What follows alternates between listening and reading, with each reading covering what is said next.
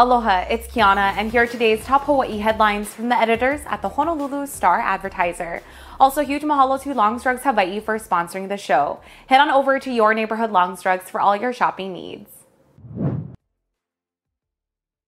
A push by Senate Democrats to codify abortion rights into federal law was blocked today by a Republican filibuster. The vote on the Democrat-led Women's Health Protection Act landed at 51-49 against proceeding. The bill was approved by the House last year and needed 60 votes in the Senate to move forward. Senator Joe Manchin, a moderate Democrat from West Virginia, joined the Republicans in opposition.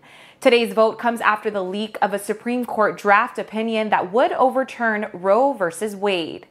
The nearly 50-year-old court decision legalized abortion nationwide by declaring it a constitutional right. The reversal of Roe would make abortion a state issue, paving the way for red states to further restrict or ban access to services. Though the vote was expected to fail, today's outcome prompted renewed calls to do away with the 60-vote filibuster threshold.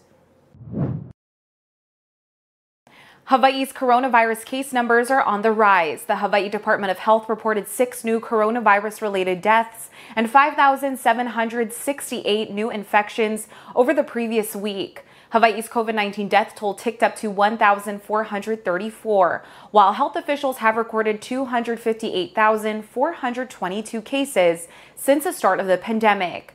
The state's average positivity rate increased for the 8th week in a row, jumping from 11.5% last week to 14.3%. By island, there were 3,851 new infections reported on Oahu, 718 on Hawaii Island, 616 on Maui, 391 on Kauai, 40 on Molokai, and 33 on Lanai. Another 119 infections were reported outside of the state. State health officials say the case counts are an underestimate of total infection, since many people are now using home test kits that are not officially recorded. A Navy report sheds light on the death of a submariner who died of an apparent self-inflicted gunshot wound while on guard duty at Pearl Harbor Naval Shipyard. 23-year-old Petty Officer 3rd Class Manuel Julian was found dead at the shipyard in March of last year while on duty as an armed watchstander for the USS Charlotte. A Navy investigation into the incident revealed leadership and command climate problems that led to a loss of confidence in the Charlotte's commanding officer, Commander Joseph Lawton Slaughter. The crew complained about poor management, exhaustion, allegations of racism and alcoholism, and suggestions that a sailor pulled a gun on a crewmate. Lawton Slaughter was relieved of command less than 2 months after Julian's death. Some details are similar to a 2019 shooting that saw a submariner assigned to the USS Columbia kill 2 civilian workers and wound another at Pearl Harbor before taking his own life. In both cases, Navy investigators found disorganized leadership overseeing submarine maintenance with a demoralized and angry crew. A 47-year-old Volcano man who was arrested Friday morning allegedly had small packets of methamphetamine in his possession. Lawrence K. Castro was found sleeping in a white sedan parked in the middle of the road in Puna, blocking traffic on Lehua Street at the Fern Acres subdivision. When officers arrested Castro for an outstanding bench warrant, they discovered a cigarette box in his pants pocket with 2 small packets containing white substances.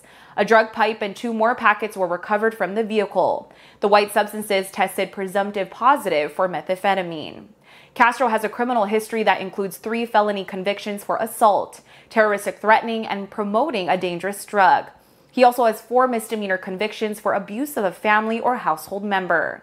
Castro was scheduled to appear at a preliminary court hearing today for 5 drug-related charges. A recent spate of break-ins at local shops has seen thieves target high-priced electric bicycles and dirt bikes. E-Bikes Hawaii and Bike Factory Hawaii in Kapolei were both hit in April. At least 2 people were seen breaking into E-Bikes Hawaii in the early morning hours of April 27th. Another break-in occurred Friday morning. 4 electric dirt bikes with a total value of nearly $25,000 were stolen in the first incident, and Friday's theft included helmet and bike gear. The nearby Bike Factory Hawaii store had 3 electric bicycles stolen on April 20th. Stolen dirt bikes are difficult to track down because they are off-road vehicles that don't need to be registered. But anyone in the market for a used electric bike should ask for a store receipt and registration. Buyers can also check to see whether a bike serial number has been scratched off or removed. Anyone with information about the recent thefts is urged to contact Crime Stoppers at 808-955-8300. For more on these stories and all the latest headlines, subscribe to the Honolulu Star Advertiser. Visit Hawaii's top source for breaking news online at staradvertiser.com and download the Star Advertiser mobile app. Mahalo, have a great day, and we'll see you back here tomorrow.